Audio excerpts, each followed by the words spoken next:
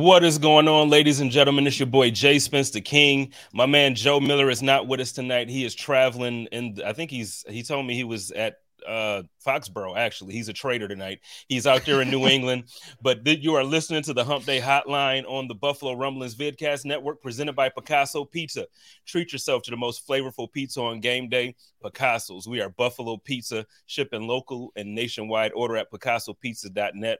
Tonight, I am excited and thrilled to be joined by one of the GOATs in Buffalo as far as media is concerned. If it ain't Sal, then it's this guy right here, my dude, Matt Perino. What is going on, Matt? What is up, my man, dude? It's good to be back on the show with you. And if anybody's tuning in from our show that ended about a half hour ago, welcome. I think this is probably too much Matt Perino for you for one night, but that's okay. Let's get after it. No, it's never too much Matt, man. Like, for real, when I give compliments, like, I don't know if you noticed, but I give them to like specific people. I don't just like really be nice to everybody. You really that dude, man. Like, we appreciate you. So thank you for taking the time out and doing this. And Ryan is, he's in the same class. So I just really appreciate, both of you always being willing to jump in and help whenever you can. So, man, thank you. You know what? I haven't even spoken to you since early September when for those who are listening on via podcast and now watching for the vidcast, Matt came through so I did if everybody remembers, I did the karaoke event in honor and memory of my Aunt Pearl, and we raised some really good money that night. We did a lot for the church. Good Samaritan is happy. They love it. But Matt came through as like a celebrity. I don't even know what to call it. I guess a celebrity guest. And he came and sang his heart out, man. And I never got a chance to say thank you. I was going through some things that weekend, so I just didn't get to connect with you. But, man, thank you, man. You showed up big time. Yeah, I didn't have as many Coronas as I would have liked to have had before going and doing that. And I think it was Emily, I think, if I'm correct, who picked the song, which was My Milkshake Brings All the Boys to the Yard. And, yeah, that will live in infamy, if you want to call it that. It was something. Well, you definitely.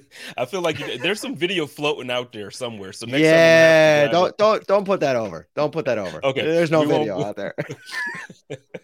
So, but let's get into it, man. I feel like so Hump Day. Obviously, what we do on Hump Day is it's the middle of the week, so we kind of review the game that we just got done with, and then we kind of look forward to the game that we got coming up. So, let's get right into it, man. The first one, before I even ask you what your final thoughts are on the game, I do want to know, are the Jets really good? Like, it's like it almost bothers me as a Bills fan because I talk all of this crap to all of these Jets fans. And it's like, your quarterback is cheeks. He's not good. Your defense is okay. Like, I'll give them their respect, but the receivers don't even matter because the quarterback can't throw it to them. Are they actually a good team, man? Like, what am I looking at? They're a good team. I can't say from top to bottom because you start with the quarterback. And I do agree that there's some challenges there for the organization, but I tweeted it out. I went back and watched the game, and I've been so impressed with Robert Saleh. Like, he's done such a great job. Like, that thing was kind of like imploding early with the way that they were struggling. They had some early season struggles, and, he just puffed out his chest and said, stick with us. And you're going to see people that are kind of knocking us right now. They're going to eat their words, and man, have people eating their words. I ate them last week. I didn't think there was any way that the Jets could win that game because I was sure that Zach Wilson was going to make enough mistakes that no matter what the Jets defense did, it wasn't going to be enough. And that obviously wasn't the case. And they really maybe unearthed some problems that the Bills thought that they had buried, in the middle of last season with the run defense and, the red zone inefficiency and the inability of their own run game to a degree. And so, yeah, there's questions, but, the one biggest difference that I will say this year to me that sticks out is there was no Von Miller last year. He seems like he's taking this personal, like the way that they've gotten run on the last 6 quarters. And, he made a promise to Bills fans that they're going to get it fixed. And they got the players to get it fixed. Like, Daquan Jones is not going to have a lot of days like that. He wasn't great against the Jets. I didn't think Ed Oliver was great. I think some people maybe marked him up a little bit better than I did. And I just thought across the board, they just didn't affect that run game. They didn't match the physicality that the Jets were playing with. And when you don't do that against, they're not even like an average offensive line with the injuries that they have. You're not going to have success a lot of the times. It's just crazy. Well, first, you're right. I think Von, he was visibly like during the game. I was there and he's like, he was going up. Like you could see it on the field that he was just like, dude, what is going on? You could, and I think one of the things that I love about that is it brings a different level of accountability. And it's not so I know sometimes like we see Tom Brady on the sideline throwing a tablet, or we see Odell Beckham Jr. kicking the net or something like that. But it's like this is one of those times where I look at what he did and the way he expressed himself, and it wasn't like over the top. It wasn't like, yelling at his teammates. It wasn't like he was like really disrespecting guys, but it was more so like he was showing the frustration. He was holding himself accountable. And then I think because of the way he is, players around him will rally. And like you mentioned, Daquan, man, first of all, if Bills fans haven't paid attention this year, I need y'all to go back and watch the games and just literally pay attention to this dude. He is a top. I don't know what number I want to put on him because I'm sure statistically I could be proven wrong on certain things, but he's a top defensive tackle in this league this year. And if you don't believe me, go watch and then go pull up the stats. I'm sure somebody can tell me where he is. The dude has been playing lights out, like lights out. So moving on from before I talk up, like was finish up the game. So you said they're good. What are your final thoughts on the game? Like, why did we lose? I think it was, a couple things. I think if any of like 3 or 4 things happen differently, I think that they probably escape with a win. Gabe Davis has 2 opportunities to make big plays on that 1 3rd down where Allen bought some time and threw it on the run. It wasn't a great throw, but it hit him right in the chest. He just couldn't make the play. And then crazy enough on that like 70-yard bomb, like if you watch the slow motion replay, it actually like it's tough coverage. It's tight coverage, but it hits him right in the numbers. Like that was an insane throw. And I think that's why most people are probably sitting here today thinking, all right, Josh Allen's got to be all right because he uncorked that unbelievable pass after the injury. But I think, we talked so much about Gabriel Davis in the offseason about stepping up into that number 2 wide receiver role. And you got to, you build trust with big plays and big moments.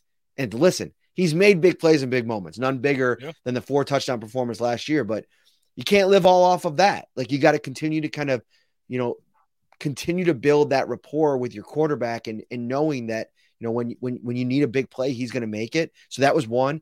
And then like, it is inexcusable to not be able to get a stop on that 7-minute drive or whatever it ended up being, 6.5-minute drive that ended up being the game winning drive.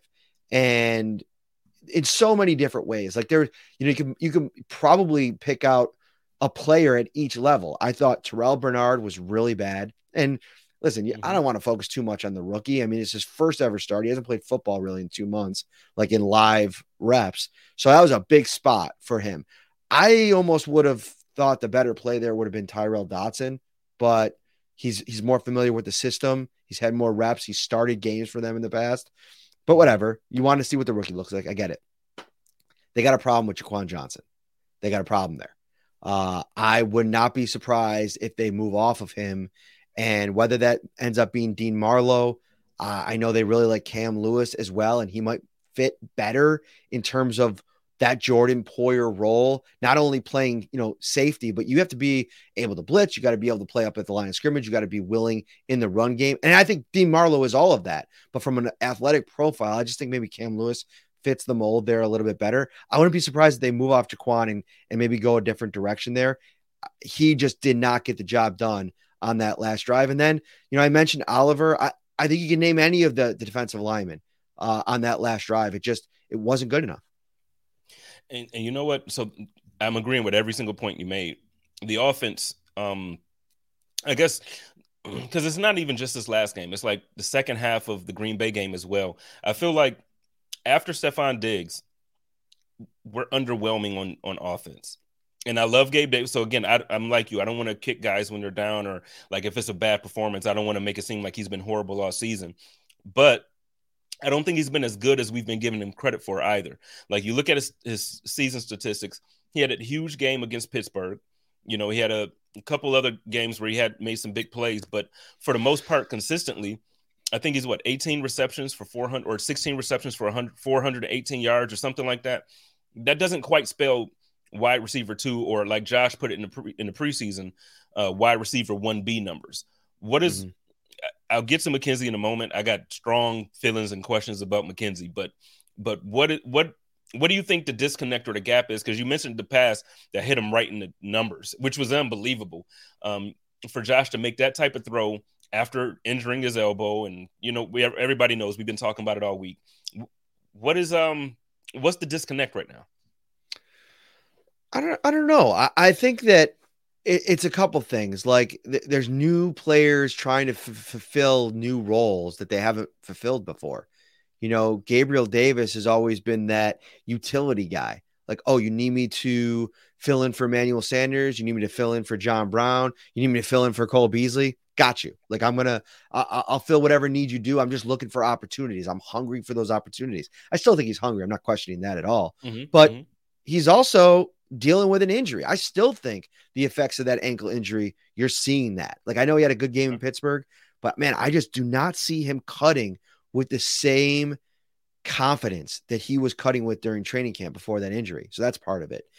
And then, like, for me, the passing game struggles in recent games here is that I was really down on Jamison Crowder in training camp from an availability perspective, just somebody that I just didn't know if he had a straight line path to a consistent role with Isaiah McKenzie coming back, but they are missing that instant separator at that slot spot. McKenzie wins in a different way. Like, if you look at his big games against the Patriots and the Dolphins the last couple of years, look at some of the big plays they make. They're like 15, 20, 30 yards down the field. He's beating people with these crossing routes because of his speed. He's effective in the jet sweep game because of his speed. I don't know if it translates from a elusive quickness, making a guy, losing a guy at the line of scrimmage with his separation ability in the same way that a Cole Beasley did that. And that provides an immediate outlet for the quarterback. And it's something that, I can't say specifically. I'm not sitting there grinding film. Maybe it is happening, and maybe Josh Allen's just not finding it, but it's not happening enough. And Allen's made those plays in the past. So I wonder if there's a little bit of a disconnect there, which is interesting because Allen talked a lot about like the familiarity with McKenzie and the fact that he's been there longer than any other receiver.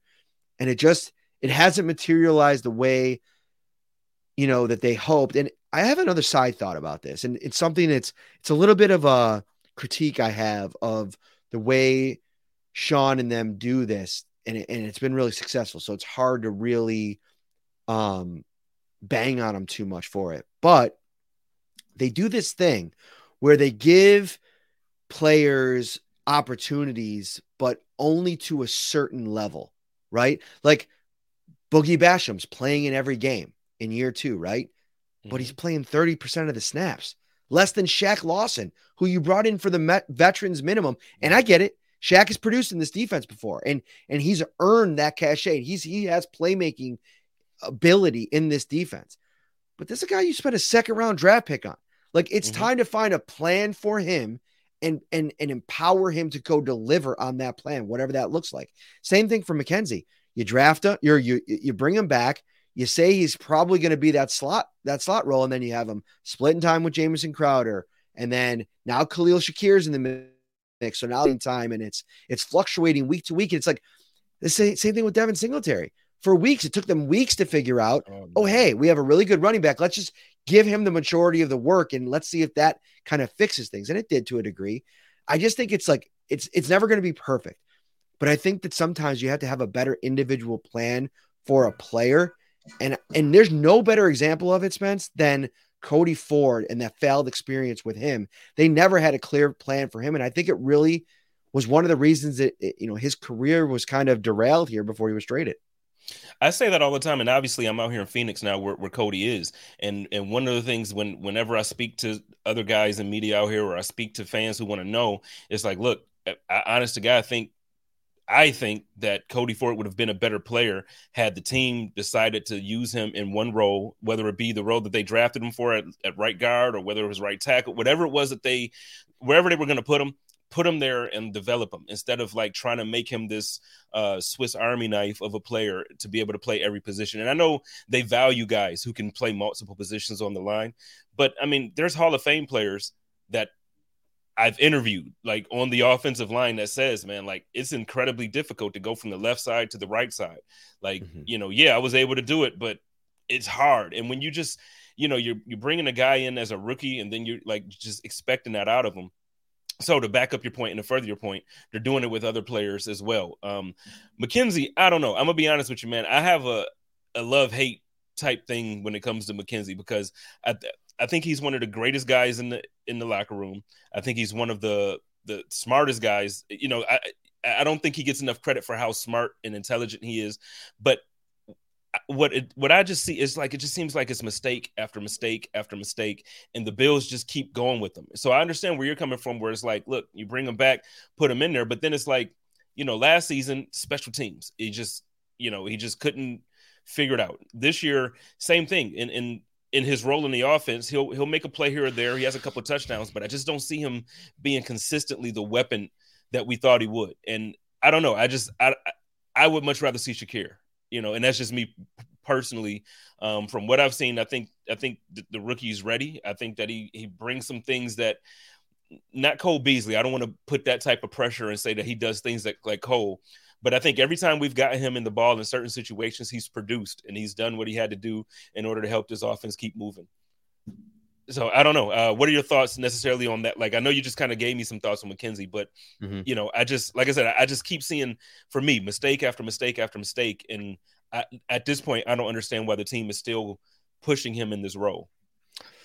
It's challenging. And I think, the thing with Shakir, and I was just talking about this with Ryan on the show earlier, what they told us by trading for Hines and immediately putting him in the punt return spot is that they're trying to take things off his plate. They're trying to scale things back and letting him develop a little bit more. I don't want to say naturally, but like at a slower pace. And so thrusting him into the featured slot receiver role in this offense, that would be a real uptick in, basically saying like, yeah, I'm really happy with his development and we're ready to see him in a much larger role. And so I think, the Hines trade happened. They took him off punts and they slashed his receiver snaps in the slot compared to what McKenzie had last year. So I think maybe if you're looking for an alternative to McKenzie, I think Shakir, and I said this before the season, I think his best fit this year is in that Gabe Davis rookie year, like window, like, or runway. He's going to be whatever you need that week, put him into that spot. I think Hines can become kind of like a quasi slot receiver. And that's something that Brandon Beane talked about immediately after they traded for him. But I think if you take those three guys and say, all right, who can win on their routes immediately off the line of scrimmage the best, I think you would make an argument that Hines could be that guy. He's been in this league before, maybe not always out of the slot, but you go back to his college tape, go look at some of, the separation ability as a receiver when he was at NC State. That's impressive to me. And he's confident in that ability. So get him comfortable in the offense, see if that works. But yeah, it's a problem. It's something they're going to have to try to brainstorm and come up with an idea there. I could see Hines, being in that role. I got dragged on Twitter the day that the trade happened. I questioned it. I tweeted like, I never questioned Brandon Beane, but why? And I wasn't doing it from a standpoint of like, I hate Hines as a player and I hate this move. The first aspect of it was as a fan, there were reports, whether they were true or not. I know what Brandon Beane said in his presser after, but we were linked to Alvin Kamara. We were linked to Kareem Hunt. So as a fan, it's like Alvin Kamara, Stephon Diggs, Josh. Yes, give me that. And then you get Hines, and it's like, again, not that he's a bad player. I think he's a very good player, and I think he's going to be a great weapon for Josh Allen. But the letdown there was something. But overall, I can absolutely see Hines being a key role, a key player in this offense. So you know what? Let's pivot a little bit now and let's kind of talk about that. Before you pivot, I know what you're doing, Jay Spence. You were leading up to the trade deadline. You had the Madden franchise on the monitor next to you. You traded for Alvin Kamara. You won a did. Super Bowl in the franchise, and then you were like, did. Brandon, I did it on Madden, dude. Just do it. Just trade you know for what? him. I simulated it, and it was a Super Bowl. I didn't even have to play the whole thing. like, could you imagine what that offense would look like with Alvin Kamara? Like, I mean, again, I get it, but just for a moment, as a fan, like, and I know you cover the team, No, so you I have love to take it. your I fandom, love but it. it's like, dude, like Alvin Kamara and Stephon Diggs, like, how do you cover like?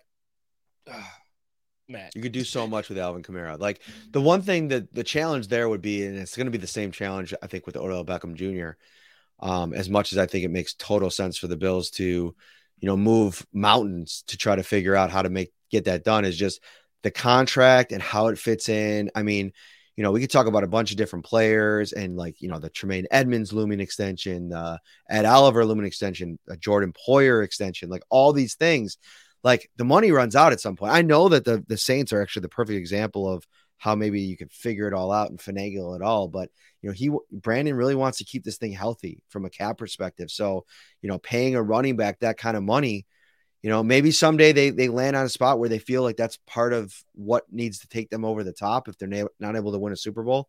But right now in the here and now, I think Hines is a fine addition at this point, especially if you pair it with an OBJ signing. But if he wants 3 years, that could be tough. Yeah, no, and like I said, I get it. Like once I take the fandom out of it, and it's like, okay, now let me be serious about this. I completely understand. Like Josh's contract kicks in next year, and there's other things, other moves that as a fan I want them to make. We could talk about Jordan Poyer, and we're going to in a bit. I keep saying sign him. I keep giving my guy Tremaine love. This is my dude.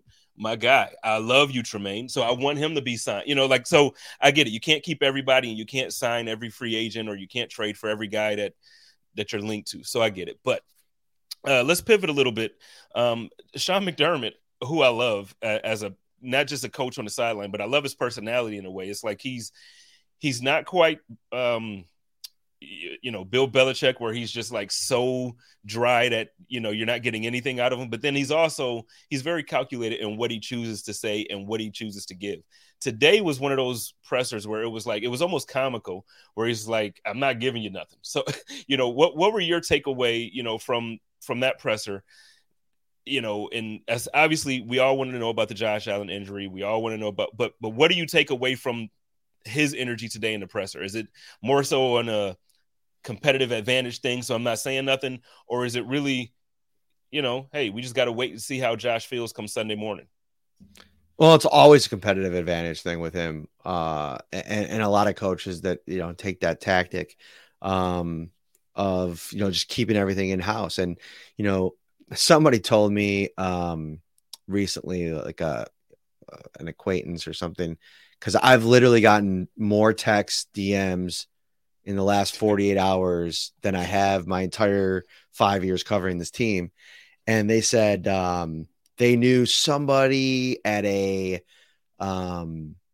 clinic or something that Josh Allen goes to or has gone to, and they were peppering them for information. They wouldn't even tell them like anything. And it's like, that's their MO, like that. They want to keep everything come hell or high water in-house and not let anything out. And it's a competitive advantage, but it's also just, I think there's also like for McDermott, it's kind of like a commitment to the player.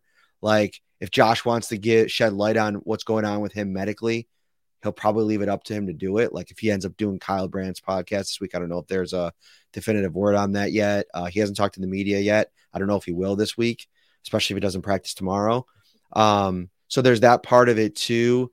And listen, it's comical, but he did give us something in the sense that, day to day with Sean McDermott, I mean, you can read between the lines there. This is not as serious as it probably could have been, at least at this stage, right? Mm-hmm. The reports out there from Ian Rappaport that it's a sprained UCL, which is kind of like a slight tear, very similar, if not exactly similar to the injury he had in 2018, which kept him out for 4 games. And you start thinking about 4 games and you're looking at, obviously this week against the Vikings, Cleveland, Detroit, and then you start the AFC East run. And so that's really the timetable for me. It's like, these games are important. They're all important. The Bills want to get the number 1 seed. but you need him healthy and ready to go for that stretch run against the AFC East teams that, listen, this is probably the best division in football now, all of a sudden. Crazy to talk about considering where this thing was in March. Yeah, that's wild because, again, like you said, coming into the season, everybody thought the AFC West was going to be what the AFC East is right now. You know, and that division is so confusing. But yeah, like now Miami looks like a contender. Almost threw up a little bit in my mouth there saying that. The Jets, like we mentioned earlier, they're actually a decent team. They're winning games, they're winning close games. They have good defense, and the coach has those guys inspired. And the Patriots aren't disappearing. You know, like they're not fading off into the sunset right now. They're actually trying to stay competitive and win. So yeah, I thought that was, I did think his presser was a little bit competitive or little funny there. I thought I like how Sean does that though. I love his personality. But let's talk a little bit about some of these other injuries. I think the Tremaine Edmonds one for me hurts. Obviously, that's my guy.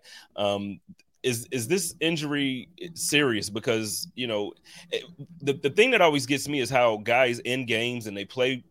I thought Tremaine played pretty well besides the entire defense not doing well with the run. But, you know, then you come out of the game and then you see these type of injuries on the injury report. And same thing happened last week with Matt Milano where, you know, I thought he played very well against Green Bay. He's having an all-pro season. And then all of a sudden he has an oblique injury and he's out. And it's just like, what's happening? So is this Tremaine injury? Does this sound like a serious thing? Or is it just like, okay, he'll be all right. Just let him rest a couple days.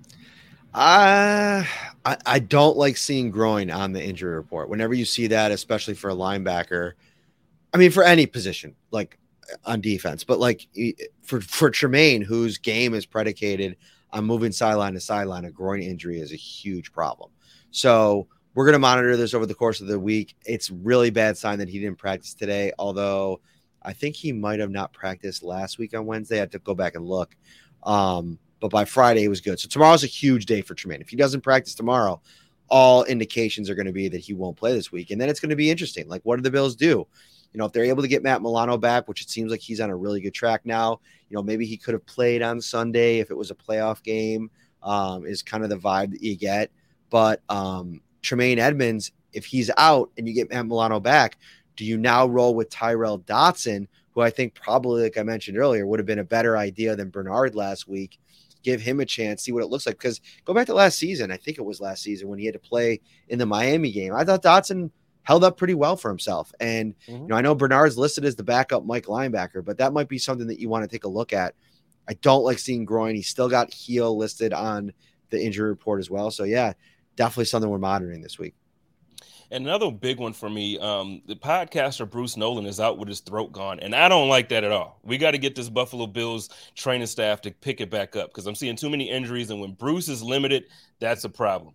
Because the Bruce exclusive has to drop Thursday, and I don't think that is going to drop this week, and I'm very upset about that. But you know what you need? You know what you need, Bruce, if you're watching? Get those honey lozenges, you know, the cough drops. Just start just have them on the cycle. Like you're popping one of those in every 5 or 10 minutes. You'll be surprised. You know, have a little tea. Listen, Bruce is like really like, you know, he's classy, right? I could see him having a spot of tea, you know, and just have a little bit of it and you'll feel good by the end of the day. I believe in you, Bruce. I believe in him too. I think he roughed it out for me last night on the Code of Conduct, man. Like he had the Quiet Storm voice on and everything. I'm like, man, I appreciate it. And now today's like, yeah, my show might be a little short, so we got to get Bruce back healthy. But hey, okay. So again, we talked about Jordan a little bit. We don't have to go too deep into much of anything. I know he has a lot going on, but I'm concerned personally. A couple weeks ago, he re-injured that arm, and he said that he felt or heard a pop. To me, when I hear about pops when it comes to ligaments or when it comes to stuff like that, I get really nervous. But everything that I'm hearing is that he may be possibly coming back at some point soon. So it's not going to be a season thing. It's not going to be. Is there anything that you kind of feel or that you're hearing about Jordan? Coach McDermott said day to day. So does that mean he could potentially play this Sunday? Or are we looking at next week? For me, like. You look at all the things that we're seeing day to day. He's still around the team. He's still kind of like working off to the side, not only in practice but on last Sunday he traveled to the game. He went through all the pregame work. I know that he wasn't going to play. The pop thing, of course, that's a serious deal, right? But I think it's very similar to the injury that he suffered during training camp, and so probably a re-aggravation of that. But to me, I go back to the day-to-day moniker, and I think it could be something that, he might have to sort out at some point. Like, it might be an injury that, not in a perfect situation where, you probably want him out there with a healthy elbow, but probably something that he can play through. And all indications from the Bills right now is that he will be able to do that at some point. I wouldn't be surprised though if he's not able to come back this week still. He's still working through it. If you remember back to training camp, he was out. He suffered that injury pretty early, like one of the early days, because it became a real big storyline with him wanting the new contract. And he wasn't back. He didn't play the whole preseason. And I don't think he was really full back in practice for a couple of weeks. So we'll see how it goes. I mean, Brian Bauer says he won't be surprised if or when they shut Poyer down for the season. He hope it doesn't happen. I hope that doesn't happen. I'd be very surped. I'd be very surprised if that happens. I would too. I feel like Poyer is one of those guys where it's like, I'm going to play, but I don't know. The way I see it, the team needs to re-up Poyer. I've been saying that all year. Re-up my guy 21, make it happen. But at the same time, I want to re-up Tremaine. I want to re-up. Like, I got a list of guys I want to pay. If I had to choose between the two, it would be difficult because I want both of those guys to be here. Shout out to my guy, Steve Lynn. He said, what about hiring Reich as an offensive advisor to help us in the run game and red zone? How many offensive advisors can the Bills have? They got Mike Shula, who comes back, used to be the OC for the Carolina Panthers. They brought him back this offseason, and he's out of practice every day. And Ken Dorsey was obviously on his staff there. So I don't know if there's enough room for another offensive advisor. And really, they have a lot of, experience with Aaron Kromer at the O-line coach position. And, obviously Joe Brady's been an offensive coordinator in the league. I like the idea of Frank Reich down the line if he's available, because the Bills could be in a situation like if they really finish the year hot and they have a great playoff run and this offense is humming like it was in the playoffs last year, we could be talking like one and done for Ken Dorsey, which, getting a head coaching job if there's enough turnover. And then you're like, all right, what are you going to do there? Like, I like the idea of maybe Joe Brady. But man, if that doesn't work out, like Frank Reich being out there, be interesting. And I'm sorry to say, man, I wasn't even cutting you off there, but when you mentioned him getting a job as a head coach, first, I would love that for him. I would hate that for us. But real quick, I do want to have a side conversation real quick, man. What the hell is going on in Indianapolis? Like that signing, I mean, again, I'm not going to make this about race. Obviously, I've seen that so many times when it happens, and every coaching cycle. You could. This is some wild stuff, man. Like, there had to be somebody on that staff that somebody keep the pieces together. Listen, so one thing that I've been meaning to tweet this all day, but a couple things. I've been so busy with the Josh Allen stuff. I wanted to have this tweet, but I haven't had time to go back and watch the press conference yet, because apparently Jim Irsay is just absolutely off his rocker in this press conference. So I want to go check it out. But listen, how many days passed from when the New Jersey Nets fired Steve Nash to when Jim Irsay hired Jeff Saturday? Literally the same situation, except Steve Nash is like a Hall of Famer. Like Jeff Saturday, maybe, I don't know. Like maybe he will be, but like no coaching experience at all. How did that go for the Nets? And they had superstars on this team. And I know a lot of other stuff, the trade, the Harden, the Simmons, the Kyrie, all that kind of stuff. But like, I just think that's a recipe for disaster when you ask somebody to come in, do one of the most difficult things in pro sports, and that's coach an NFL football team with so many moving parts and so many personalities and coaches on your staff and like just the organizational structure. And you're just going to say, hey, you never done this before, but come on in. It's just wild. It's just wild to me, man. Like, and like I said, when I started, it's like, I'm not going to make this about race. You mean to tell me nobody on that coaching staff there's so many guys that have, actually everybody on that staff has more experience as a coach than he does, because he had none outside of high school football. It's just insane to me. Insane. But okay, back to the Bills because you know that. Dude, I laugh at it every time I bring it up. But let's talk about my man Trey White. Everybody has been excited about Trey coming back. Last week, you know, everybody was really excited because that window was up and they, you know, activated him and all this stuff. But then he wasn't active on game day. For me, I had a deep sigh of relief because I didn't want to see Trey come back on that turf. I feel like that stadium is notorious for destroying people's ACLs. And with him recovering from an ACL tear, I absolutely did not want that to happen to him there. So do we see Trey starting this week going up against Justin Jefferson, you know, or you know, Thielen? Like, I think this might be a tough week for him to make his first start. How do you feel about the Trey White availability going into this weekend? Yeah, I think that's a great point. Like, I don't think we've talked enough about the challenge of coming back for Trey White, even if it's like on a pitch count, especially like against like an elite receiver. Like, and this is the part of it for me that I'm thinking most about. It's like, it's not that I don't think he has the potential to come back and be close to the same guy. It wouldn't surprise me if he was. But if he comes back and it's a really tough day against a guy that is really good, like, does that have any, you know, impact on his confidence? On, you know, he spent all this time working his way back, and in his first game back, he has a couple plays that he wants back, and that could happen anyway. It could happen in any game. It doesn't have to just be against Justin Jefferson. But I just think that the build up to this has been, you've waited this long.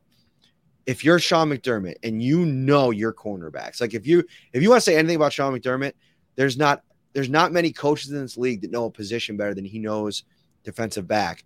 You know when Trey White's ready to go, when you're going to get the closest version to what he was as he can be.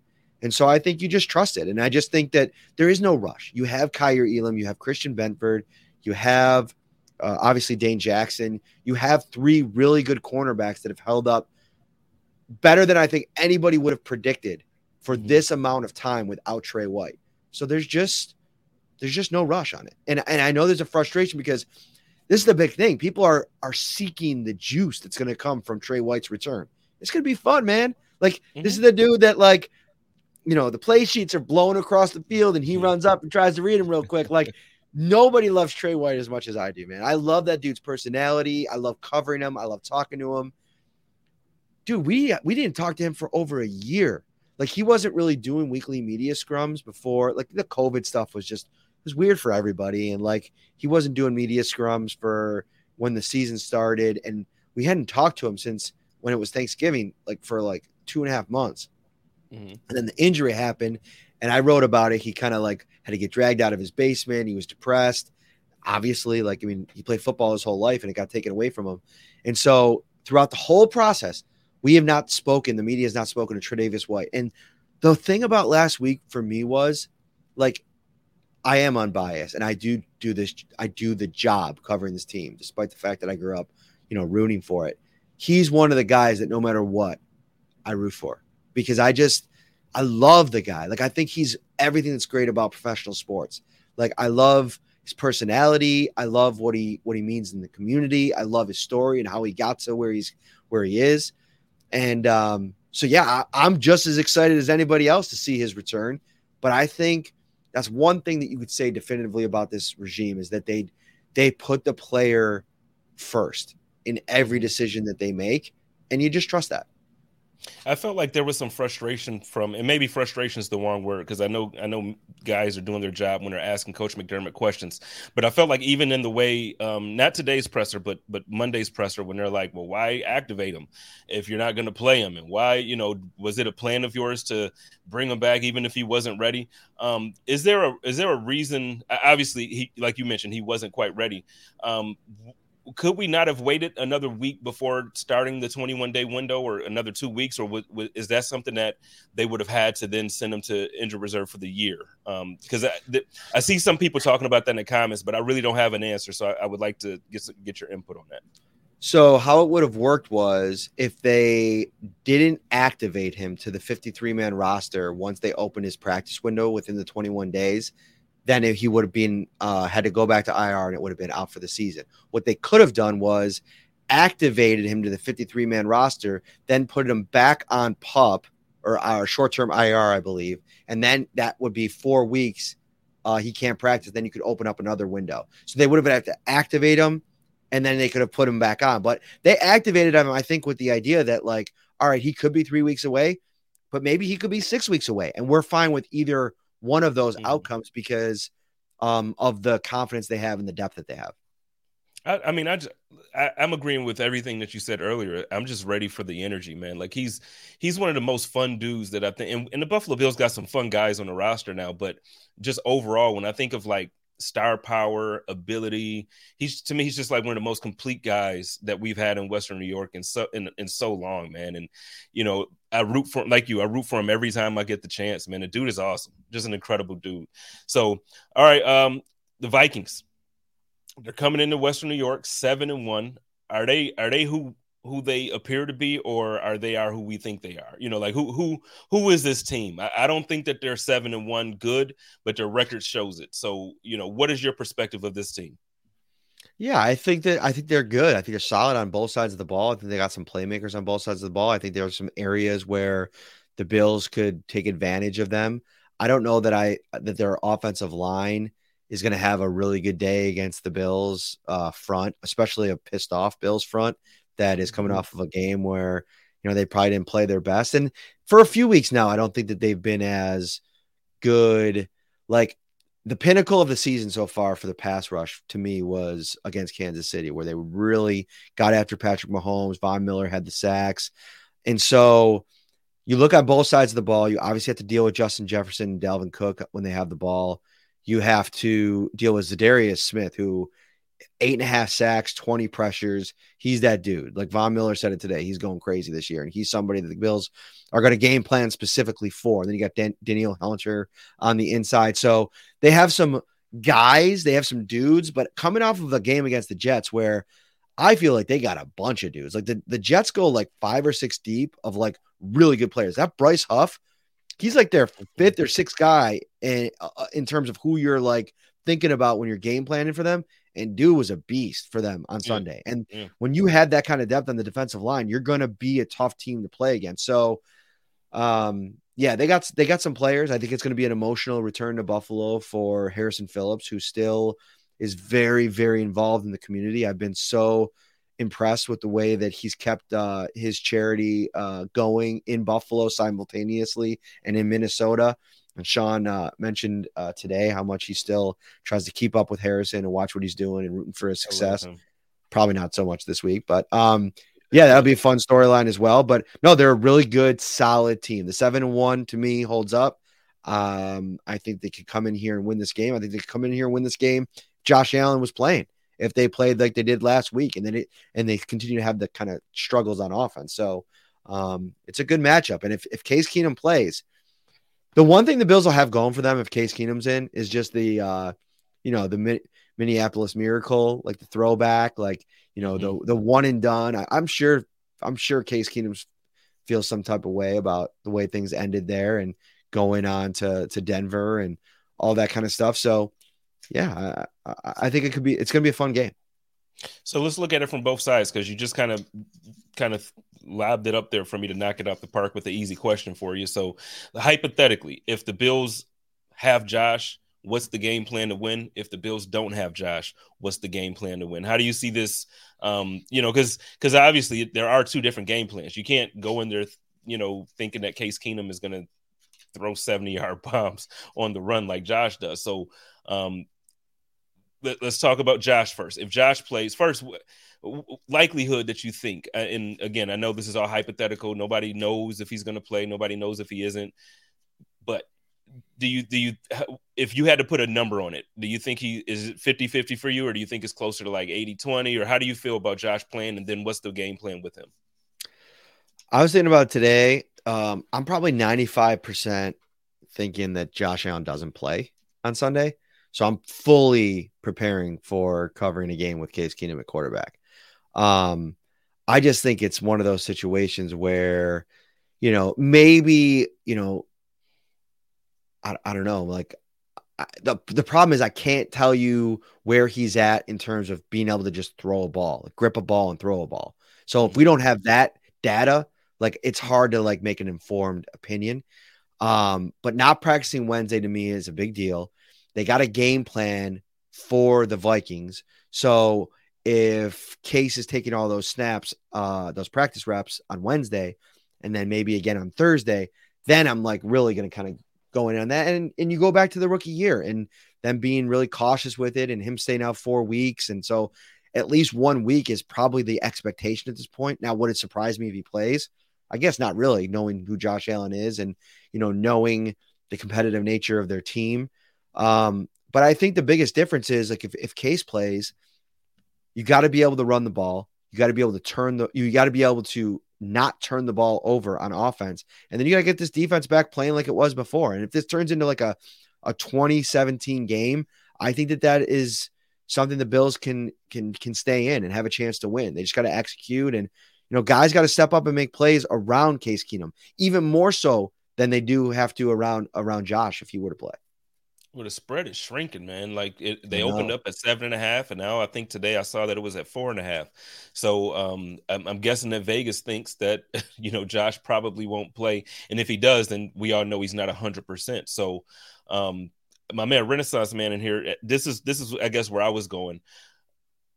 I think when the Bills have finally decided, like you mentioned earlier, when they decided, you know what, let's just really let Devin Singletary get into this rhythm and see what he does when we give him 15 to 20 carries.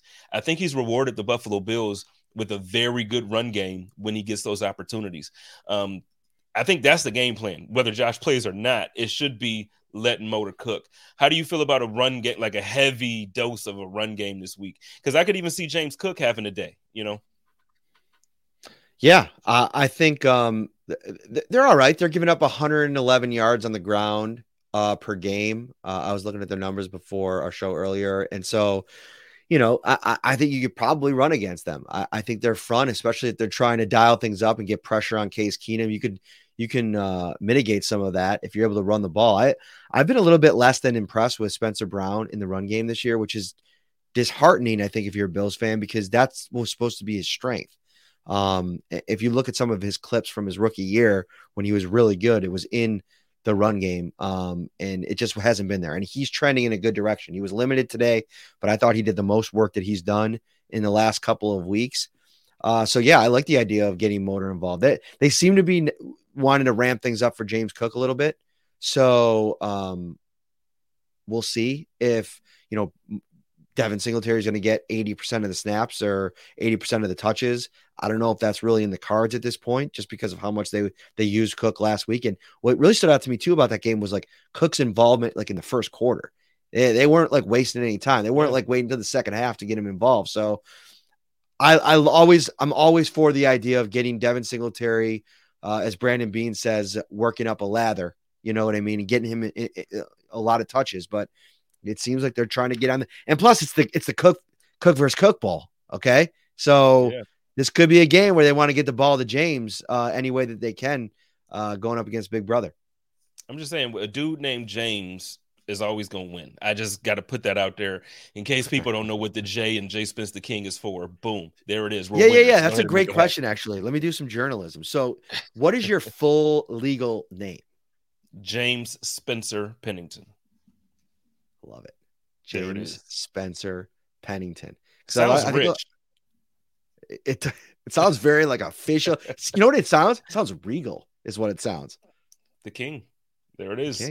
There it is.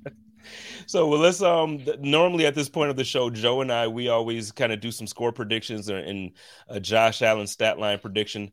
I don't know if you are comfortable kind of giving what you think will happen as far as the overall score of the game, but let's get it going in the comments. Tell me what you guys think. And if you're comfortable giving me a prediction, give me one. If you don't want to give me a score, then at least kind of just predict how you feel the flow of the game will go. And then we'll get on out of here, man. Sweet. Yeah, I'll give you the score. I got to put it in every Tuesday to my producer at Channel 4 for the pregame show. I got the Bills winning. And this projection is with Case Keenum playing 20-17. I think Kirk Cousins is going to have a hard time. I think that the Bills defensive front is going to overwhelm that offensive line for the Minnesota Vikings. And then I think the Bills are just going to make enough plays. Like, listen, you downgrade going from Josh Allen to Case Keenum, but you're not downgrading the weapons that Josh Allen has to work with. So, oh my gosh, Buff Hub. He's off the deep end. My man, Steve Vega. Love him, but he's always coming up with some conspiracy stuff.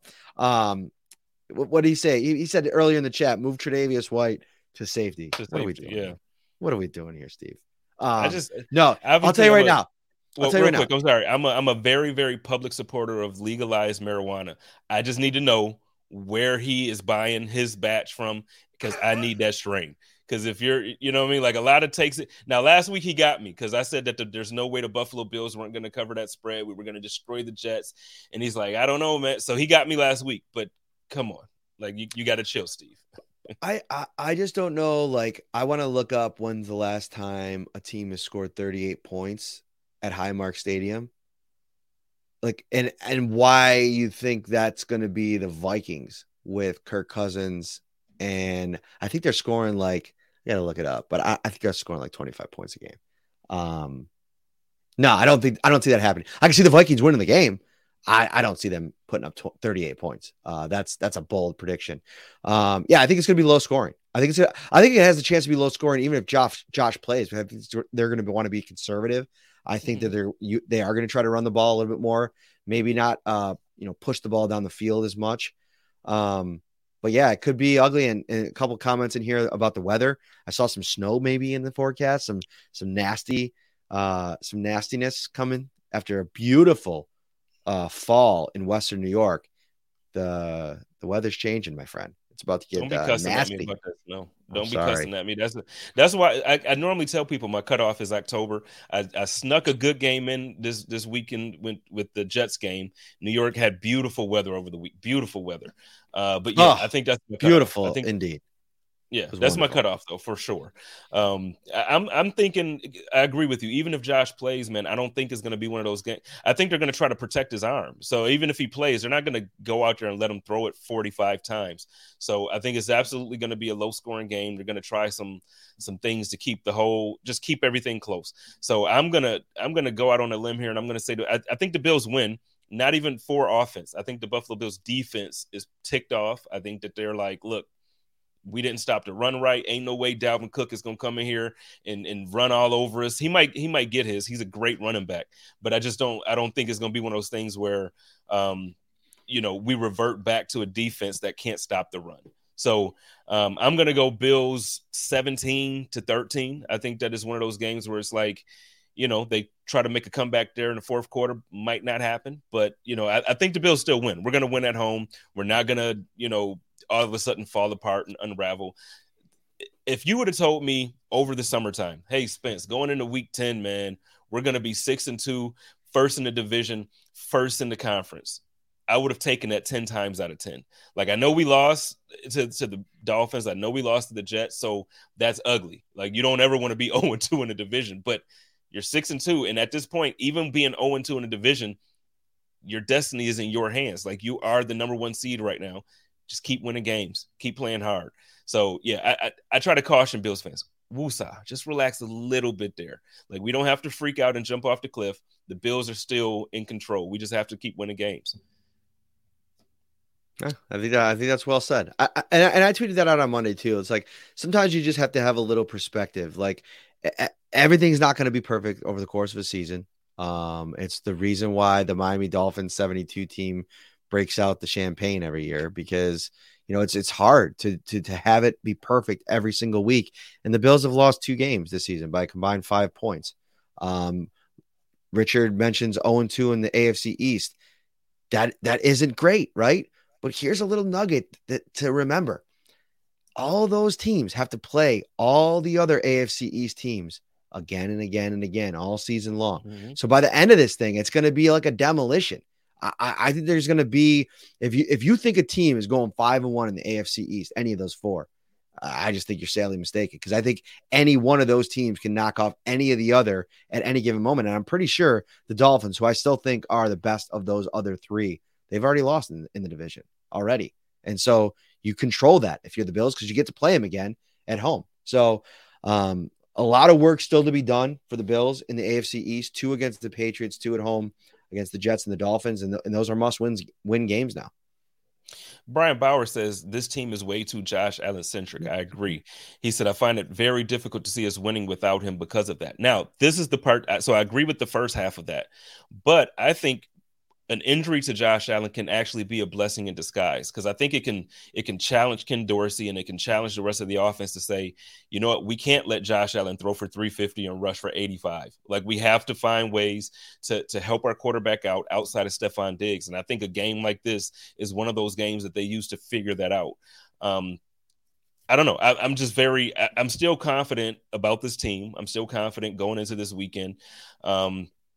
Matt, thank you, man. I appreciate every time I get to spend some time with you, man. I really, it's a pleasure. And, anytime that you ever need me, you already know, just call or shoot a text and you already know I'm there for you. Why don't you let everybody know what you got going on this week? If you got any good articles or content coming out and where they can find it, and make sure you go follow my guy, man. If you don't, something's wrong with you. Go follow my guy. Yeah, man. We just dropped the Shout Pod. We'll have another one, the preview show on Friday. We're live after every game. And then head over to Syracuse.com. I just put out a story today. We talked to Case Keenum, Stephon Diggs, and Von Miller about this whole quarterback situation. It was a fun write. Von Miller even suggested that he could play quarterback. He was joking, obviously, but fun story that's up at the website right now. All right. Well, ladies and gentlemen, y'all know how I do it here. Let me show some love to some people real quick, though. My man Steve Vega was in there. Make sure y'all check out the Buff Hub on Fridays, where he does his over-under predictions. Tomorrow night, the 3-man rush is live again, 9 p.m. Make sure you check us out. We got the Big O, Jerry Ostrowski and Sarah Larson, and my man Coach Schroed. I always say his last name wrong. Forgive me, Coach. I love you. 3-man rush. They do some college stuff. They talk about the UB Bulls. They talk about Syracuse. They talk about the playoff teams. Dope show. Check it out. Then this Sunday, immediately following the game, we're bringing Time to Shine back. We're going to try to compete a little bit with WGR. Let you call in and tell us how you feel after the game. Show us the love. Show us the anger. Whatever you got is going to be hosted by my man Thomas DeLaus. And then Monday night, he's going to be bringing his late night show, the Buffalo Late Night to Buffalo Fanatics. Shout out to Buffalo Fanatics. But he's going to be bringing it to Buffalo Rumblings. Shout out to everybody that got some shows coming. And next week, I got some more news for you. It's going to be big-time news for Buffalo Rumblings fans. Please stay tuned. Everybody, I love y'all. Y'all know how we do it. Take care of each other. Love each other and live in peace. And as always, stay positive. Test negative. Go Bills.